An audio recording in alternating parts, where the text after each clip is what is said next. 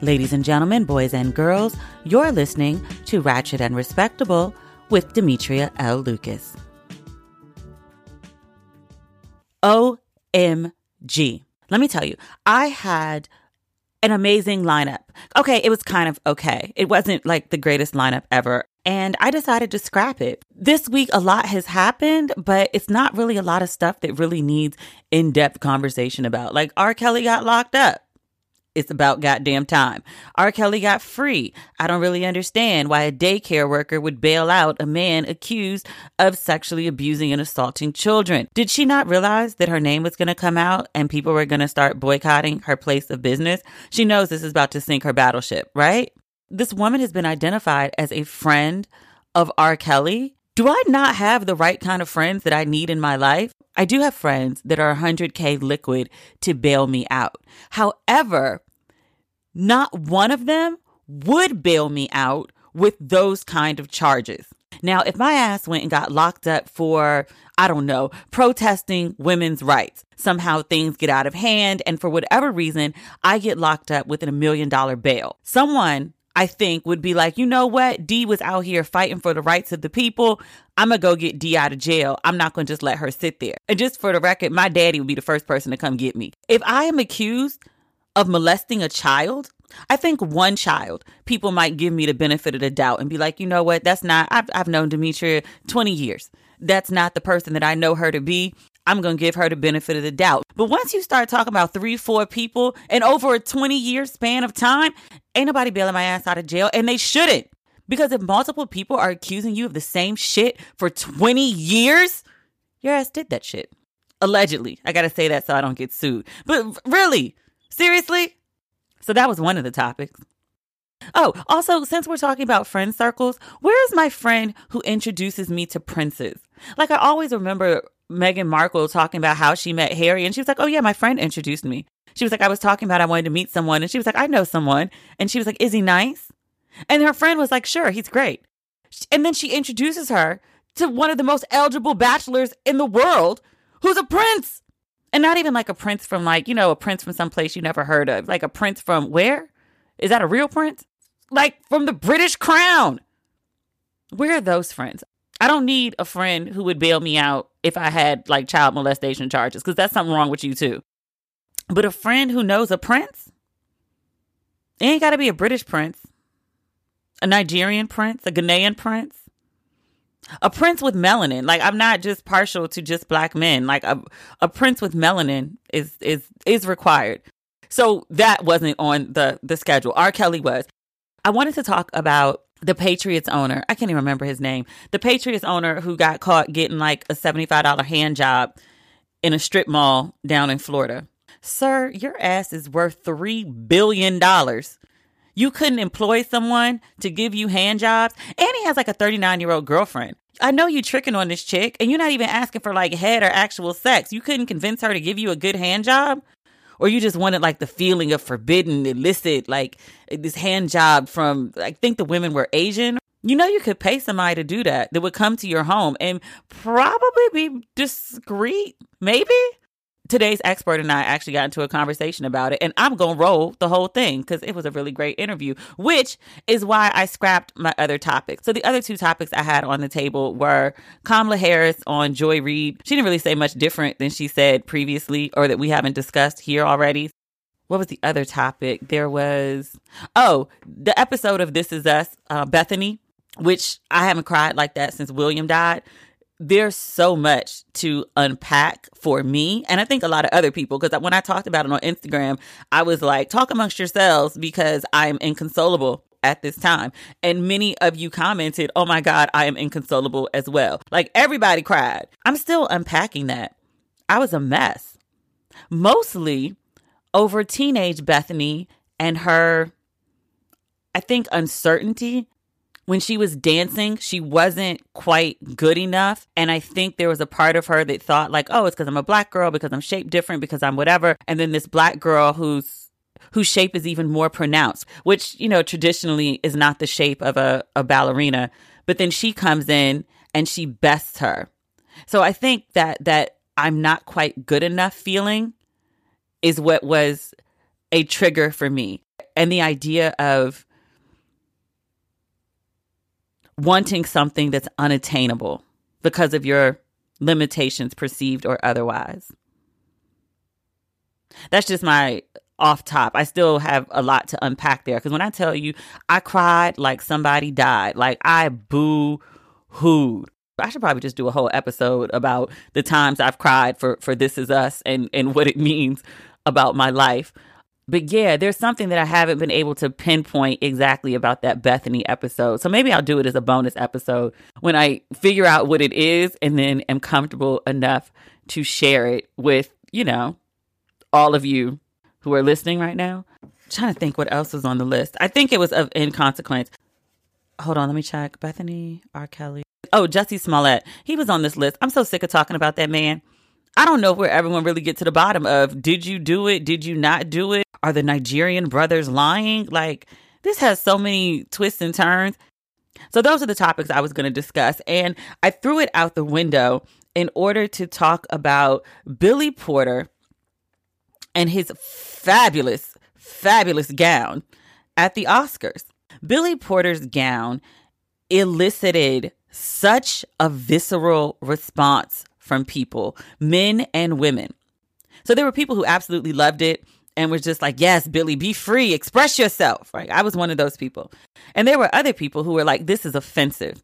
It's an affront to masculinity. It's degrading to the image of the Black man. It's emasculating. People went on and on and on. Like, they were very, very angry. Mostly responses were from Black men. I did see a few responses from Black women.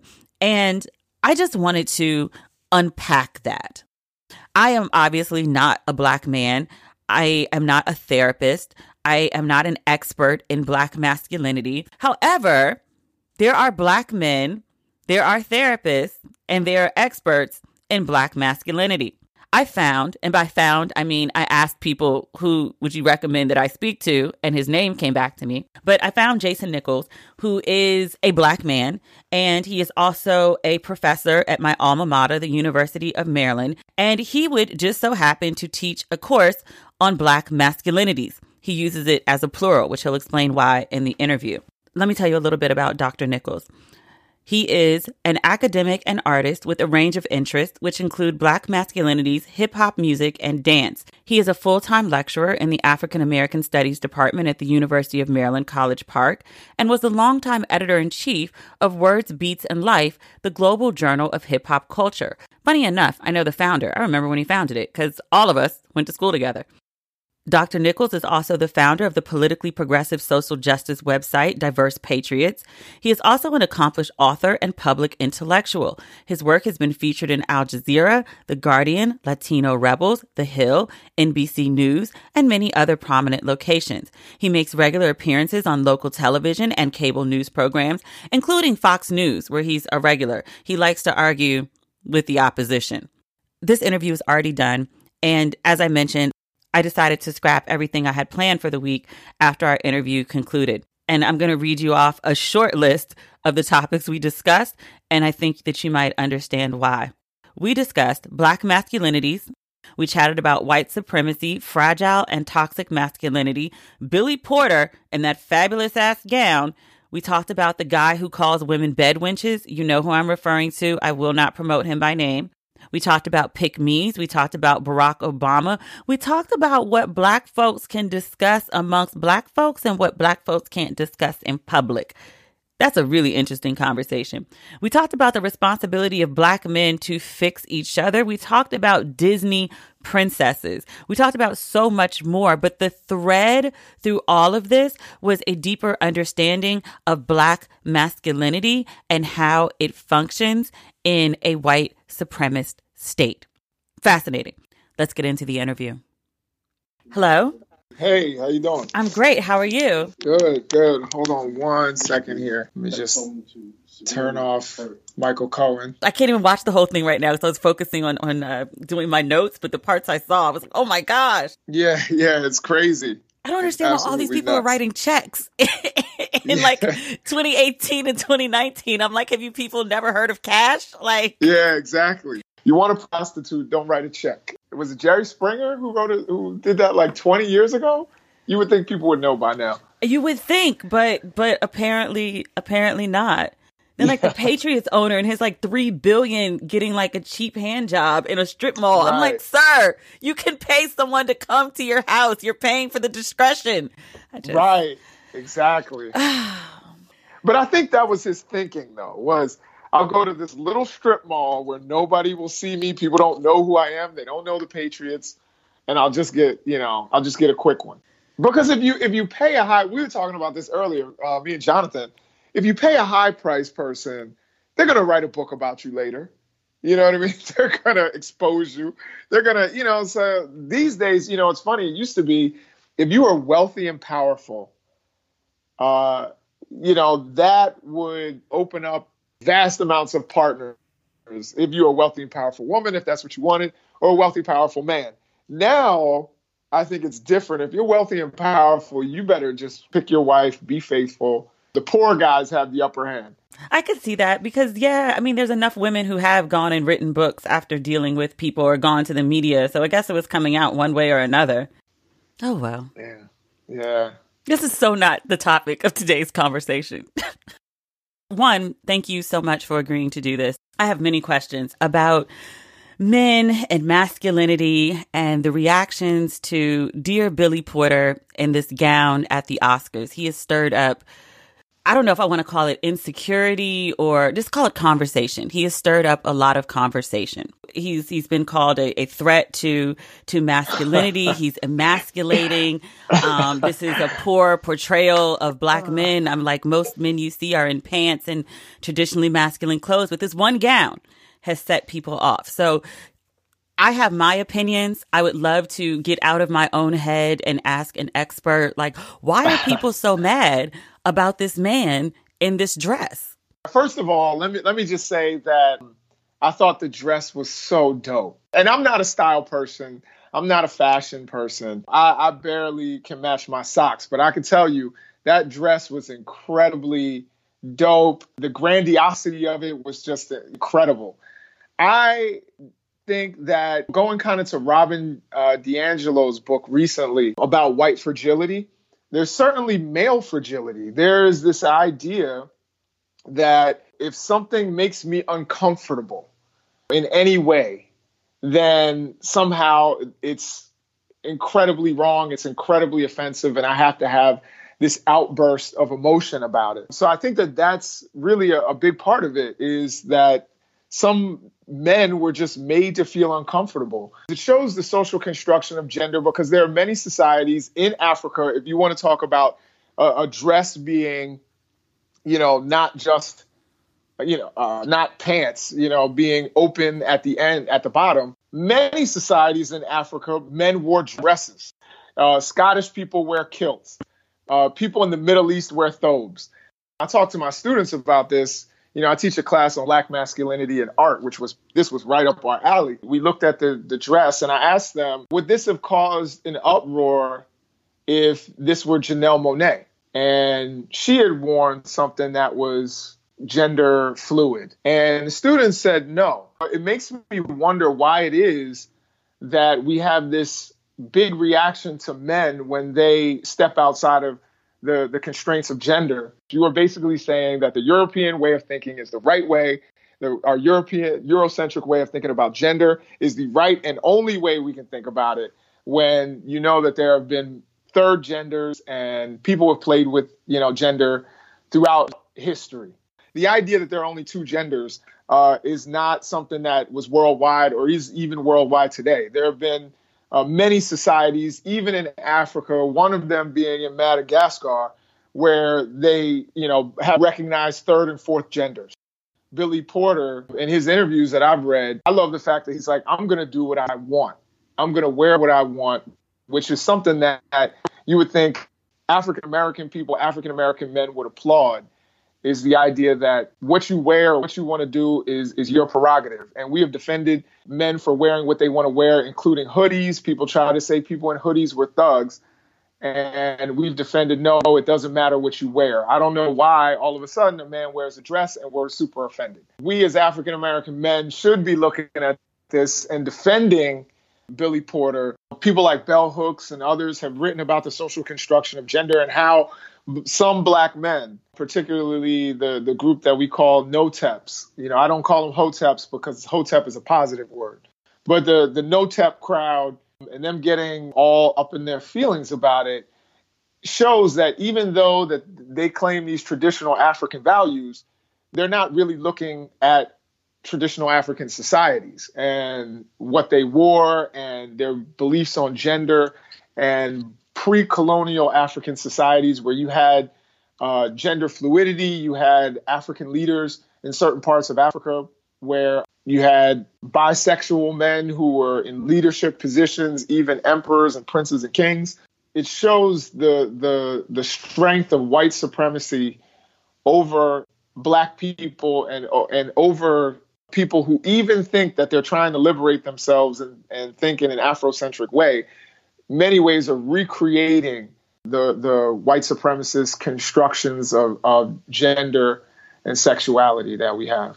One of the questions that keeps coming up is that in an effort to assert themselves and build themselves up, Black men are essentially not looking for equality, especially with Black women, but they're looking to recreate the European power structure that oppresses them and everybody else.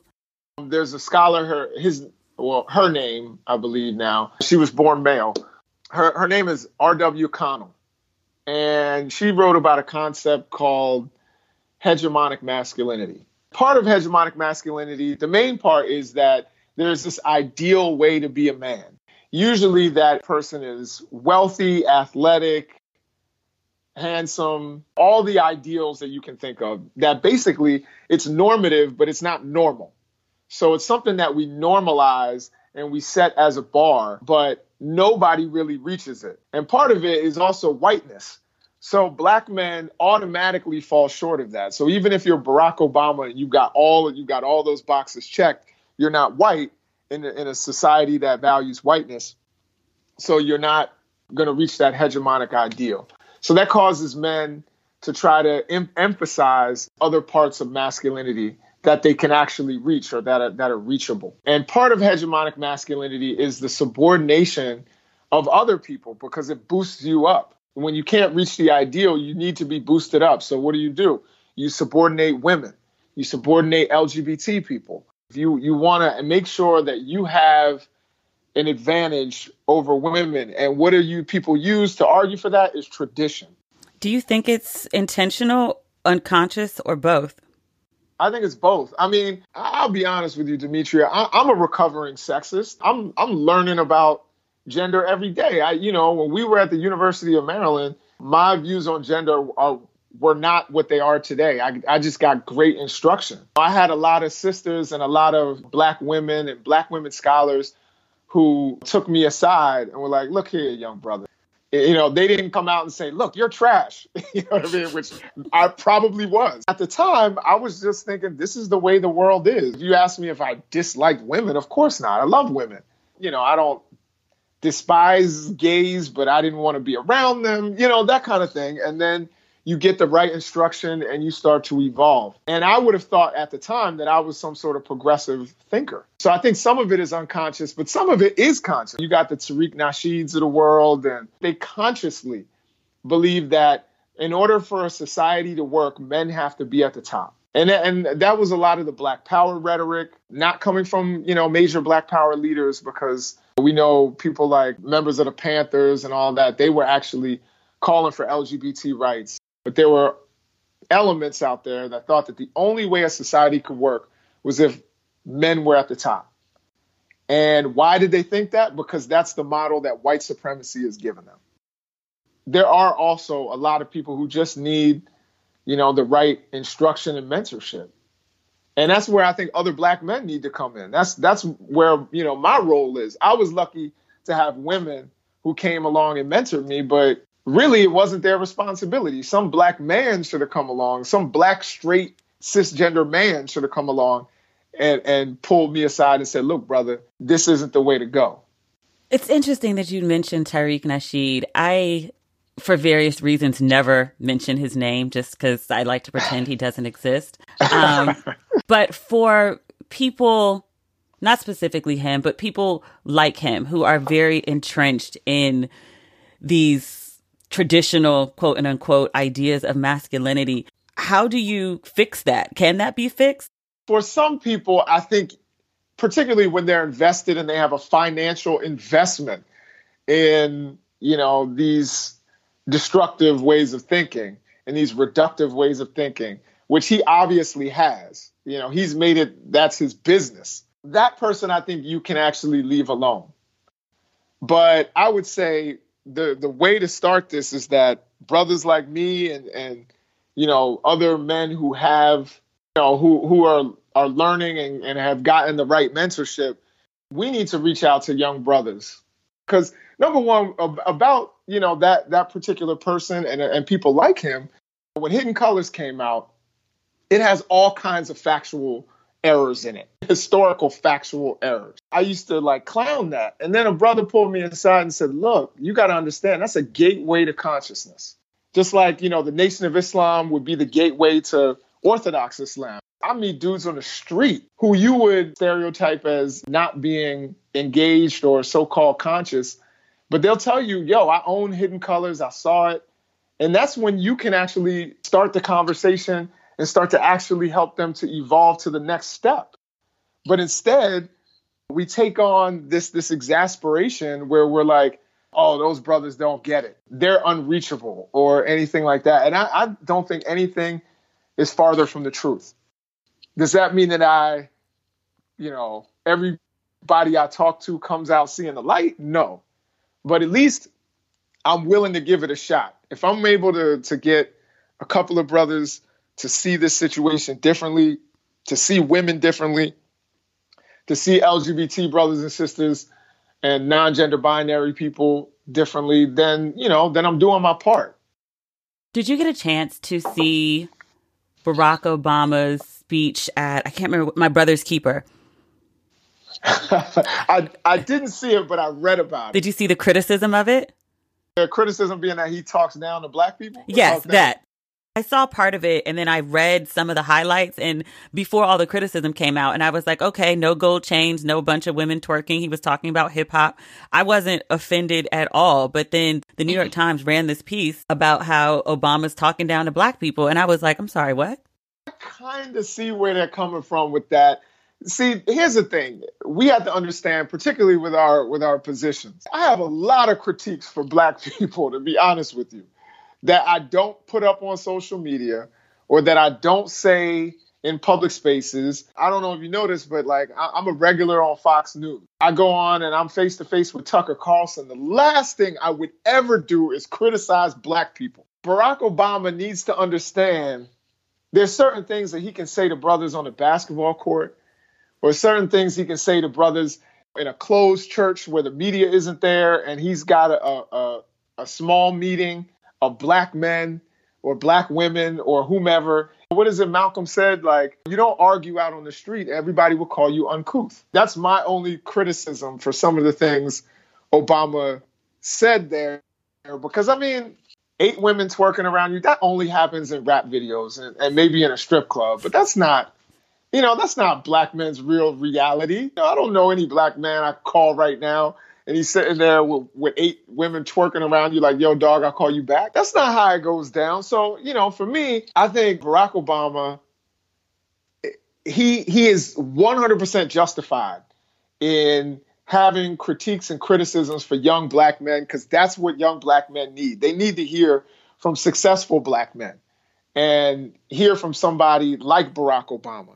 And I think it's dope that he will have those conversations.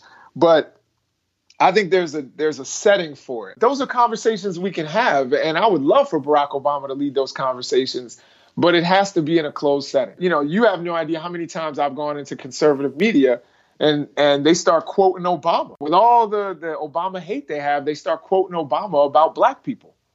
And just to be clear, your reasoning for him not saying this publicly and saying it only in black spaces is what I'm hearing from you is that his words get weaponized against us. Yes. Okay. Not absolutely. Just because we got to be mindful of what will white people think. I don't care what what white people think. So I care about this. First of all, weaponized against us is the big thing. But I also care about how Black people see themselves too. So even in a Black space, I think that there needs to be some ways that you have to say it. You have to acknowledge the progress that we made before you come with these scathing criticisms that make it seem like all Black men are interested in is twerking and gold chains. That can influence, honestly, how young Black people see themselves. Okay, just wanted to be clear, because some people be like, well, why can't he say it? Like, who cares if white people are listening? But the point is that when he says it specifically, it's used against us as, see, this is evidence because Barack Obama said it. I see a lot of conservative Black folks who take this same kind of, line that Black people are pathological, the Candace Owenses of the world, and they're gaining more and more influence. We have to have these conversations and have honest conversations about Black men and about the progress that needs to be made. But I think that also they have to be careful conversations and well thought out, and they should be held in Black spaces. You talked about white fragility, and you talked about how Black men existing in white spaces and trying to recreate European power structures, and the Blackness holds them back for being the complete thing. All of that. Obviously, to me, there is a fragility to masculinity, Black masculinity specifically. And I wondered, I'm trying to figure out how to phrase this. So when guys see this image of Billy Porter in this gown, they say it is threatening. It's an affront to masculinity. It's emasculating. And I'm trying to figure out why women don't have these same reactions to images of women. Because it's not like we don't care about the image of Black women, but like Young Ma, when she came out, like, she's very masculine. Women in mass didn't respond to say like, oh, I don't even know what the equivalent word is for emasculating among women. Like defeminizing? I mean, guess we can make up a word. Yeah, but it's nothing that women ever say. Like, women don't ever feel like something's taking our femininity away. But you very often hear about the fragile male ego, or you hear about something's emasculating. Why is it that women don't respond to various, I guess, expressions of womanhood in the same way? Non-traditional expressions of womanhood. I had this conversation or a similar conversation in my class. So we basically, we were talking about, somehow we got into a conversation about sexuality. I asked, the cisgender gentleman in the class, cisgender heterosexual gentleman in the class, if a woman has experiments with lesbianism and experiments with another woman, would you say that she's a lesbian? And pretty much all of them said no. And then I asked the cisgender heterosexual women and a few other people, but I asked them, what about if a man experiments with his sexuality? Let's say he experiments in college. Is he gay for life? And believe it or not, the majority of the women said yes. Once you cross that line, you can't go back. This hegemonic ideal that I was saying earlier is damaging to men. They get hurt by it because the fact that they can't reach that ideal, whether it's economically, whether it's race, whether it's you're not fit, you're not handsome, whatever it is, maybe you're disabled, whatever, it creates this fragility. It creates this idea that you're not good enough, so then you're constantly afraid of anything that threatens you further. A woman making more money than you is just a reminder that you don't make enough money. And if you don't make enough money, then you're not really a man. It's another indignity that patriarchy has created that hurts men. I think women, on the other hand, femininity is not hegemonic. It's emphasized. And that's why a lot of times it hurts Black women, because the emphasized femininity, we do things that, make it seem like Black women can't reach that either. Women's relationship to the power attached to an ideal is different. They don't really have the same level of power, and so they're not trying to reach that level of power. So that gives them a little bit more freedom, in terms of exploring, sexuality, exploring gender. expressing things. And by the way, there are people who will see a woman in a suit and say, you remember Linda Williams, right? No. What year did you graduate? 2000. Oh, so we graduated the same year. Yeah, I've been trying to figure out how I didn't know you. I mean, there were a lot of black people, but all the black people knew each other. I feel like I saw you. You were in my classes. Because I was like, just to, so your fans know, I was like, yo, she's bad. Who's that? And they were like, yo, that's Demetria. And you had, and I remember you used to carry a big Moschino. I don't know how to. Yes, that was freshman year. You carried a Moschino bag. I was like, yo, who is that shorty with the Moschino bag? But you always used to look at me crazy. So I was like, oh, I ain't got a shot. So I'm not even going to shoot it. Probably would have got rejected. But yeah, no, I remember you totally. And I remember the bag. That was the way I always talked about you. I won't say who I talked about you to. But anyway, Linda Williams. What was I saying? Linda Williams, yes. So Linda Williams was a lesbian professor in our department in African American studies. She had written about and often spoke about students, and other people have said that her being a lesbian, she was somehow destroying black families. Her personal choice was destroying the institution of black families. I'm sure you probably read, was it Women Are Redefining Difference? The Audre Lorde piece where, because, everybody assigned it when we were there. But, Audre Lorde, where she was like, people were saying that she was a lesbian in an interracial relationship and somehow that was destroying black families.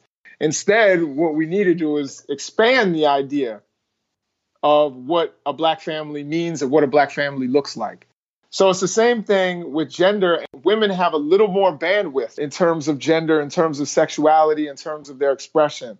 Men, it's so narrow, and that's one of the ways that masculinity or hegemonic masculinity hurts men. Patriarchy hurts men. And that's the argument that I always make. It's in your own self-interest because you're probably not going to reach that hegemonic ideal. Even if you have money, even if you're in shape, there's something where you're going to fall short.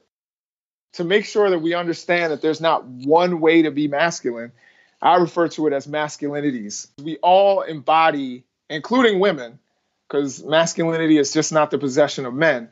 We all embody different masculinities in one day because masculinity is a performance. So the way I perform my masculinity when I am at work in a work meeting is different than I'm going to perform it when I go home to my family, which is different than the way I'll perform it when I'm out with my friends. And that's all in one day. That can be 3 different performances for masculinity. And that's why I'm so appreciative of what Billy Porter did, because now we have to have a conversation about what it means to be masculine or what it means to be feminine. Can men be feminine? Can women be masculine? These are conversations that are so important. And men, because of this hegemonic ideal, is so narrow, they are really afraid of getting outside of it. Women have a little more freedom as far as that's concerned. And so that's not going to cause the big uproar. And the other reason is we don't pay as much attention to women, particularly black women. There was a scientific study where it said, they were talking about in conversation who gets listened to the least. Basically, they studied them. Women, that you would talk, the person who was listening would then recount what it is you were saying. And black women, by far, were the ones who the subjects retained the least amount of information from. So I think we just don't pay attention to black women the same way. What role do women play in maintaining, I'd say, the worst of masculinity, what we would call toxic masculinity? And I asked that question thinking about, I get a lot of women who we call pick-me's on my site who just say anything that it's almost like regurgitating the same things that men say, even though it's very destructive to them. And in the same way that, men practice patriarchy, even though it's destructive to them. So what role do women play in this? I think women play a big role in it. You look at I'm forgetting which scholar said it, but it was something called the master-slave dialectic. And pretty much the idea is that there needs to be some sort of complicit behavior from a slave in order to maintain himself as a slave. The master needs some complicity from the slave on some level. What you consider complicit can mean different things. But I think in order to maintain patriarchy, you need women to go along with it. And how do you do that? Is that we convince women that it is in their best interest. It goes back to Carter G. Woodson in The Miseducation of the Negro, where he says, the famous metaphor of if you teach somebody to walk through the back door enough times, they'll go straight to the back door, even if they see other people walking through the front door. I think women are instrumental in maintaining this power structure. I believe there's more women, or at least more Black women, than men. Our society uses the same tools that they use to make Black people slaves. So what do they use? The Bible. This is the way it's supposed to be. It's the bastardization of religion, whether it's the Bible or Islam or whatever. You use that just as it was used to make better slaves. It tells women, this is your role.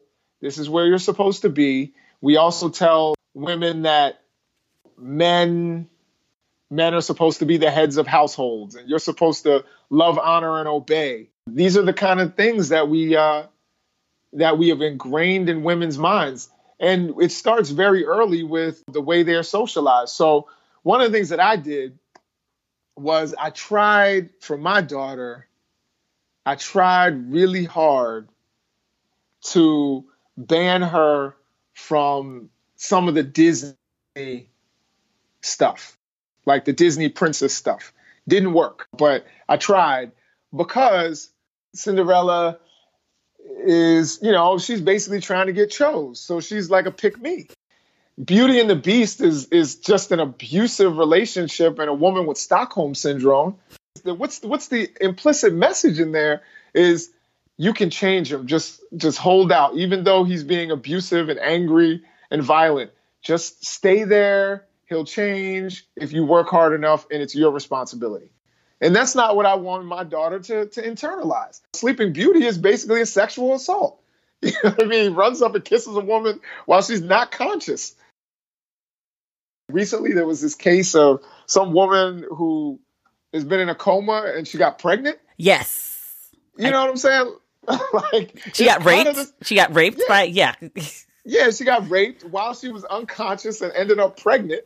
And it's almost the Sleeping Beauty concept. So no, I don't want my daughter to be raised thinking those sorts of things. Moana is okay because Moana doesn't have a prince. There's no prince involved. She saves the day. And my son too. I don't want my son watching that stuff. I mean, like I said, I lost the battle. And partly because, my partner, she was raised on the same stuff. And so she's arguing for tradition. Like you said, pick me. That's been ingrained in women's minds from day one. We have socialized them. And that's the power of media, the power of religion, and a bastardization of religion. I'm not saying that because I know there's somebody who's going to quote 17 Bible verses in the comments. I'm not saying anything bad about Christianity. I'm talking about the way it's been perverted to uphold this form of patriarchy that's damaging to women, but women think that that's the right way to go. And they're being taught to walk through the back door, even though they see other people walking through the front door. It's Lipsitz who says white supremacy is an equal opportunity employer. It's probably the only equal opportunity employer because it needs Black people. It needs Latinos. You need women. Again, for patriarchy, you need Black and brown people and yellow and red people for white supremacy. And the way we maintain that is through media. And that's why I think what you do is so important. And what I do is so important. People ask me why I go on Fox, why I go on Blaze, why I go on, all these conservative outlets, is because I think we need to jump in there. You know what I mean? And we need to have these conversations. We can't let them just have them without our presence. Our presence. I'm scared of Fox, by the way. Like, I do CNN and HLN and Good Morning America and MSNBC, but those are all like liberal friendly. I don't want you to see me come out my bag on Fox, like going off on somebody. I guess I have kind of a sick sense of humor because I find it funny. Like I literally laugh in people's faces when they say something crazy. No one has come out and called me a nigger or something like that. Then you might see a different reaction. But I find a lot of that stuff funny. Fox, it's not as bad as you would think. Fox, usually it's the host who's conservative, and they'll have one other conservative person. And I'm like, all right, I could get jumped by 2 people. I can't get jumped by 6. You'll be good. I've seen your stuff. I've read your stuff. You would knock them out.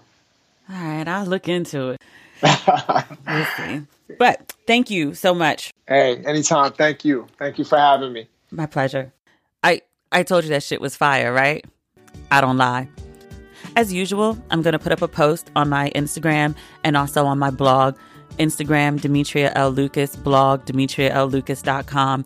So you can have a conversation, because sometimes I think I talk about things and it's something you can nod along with and, agree or disagree in your head. But other things I feel like are really worthy of a discussion. So please use my Instagram and my blog as spaces to share your thoughts, express your ideas some way, somehow. That's the whole point of all of this. So, as always, thank you for listening. Greatly appreciate you. If you like what you heard today, please leave a kind review or give me some stars. 5 is preferable.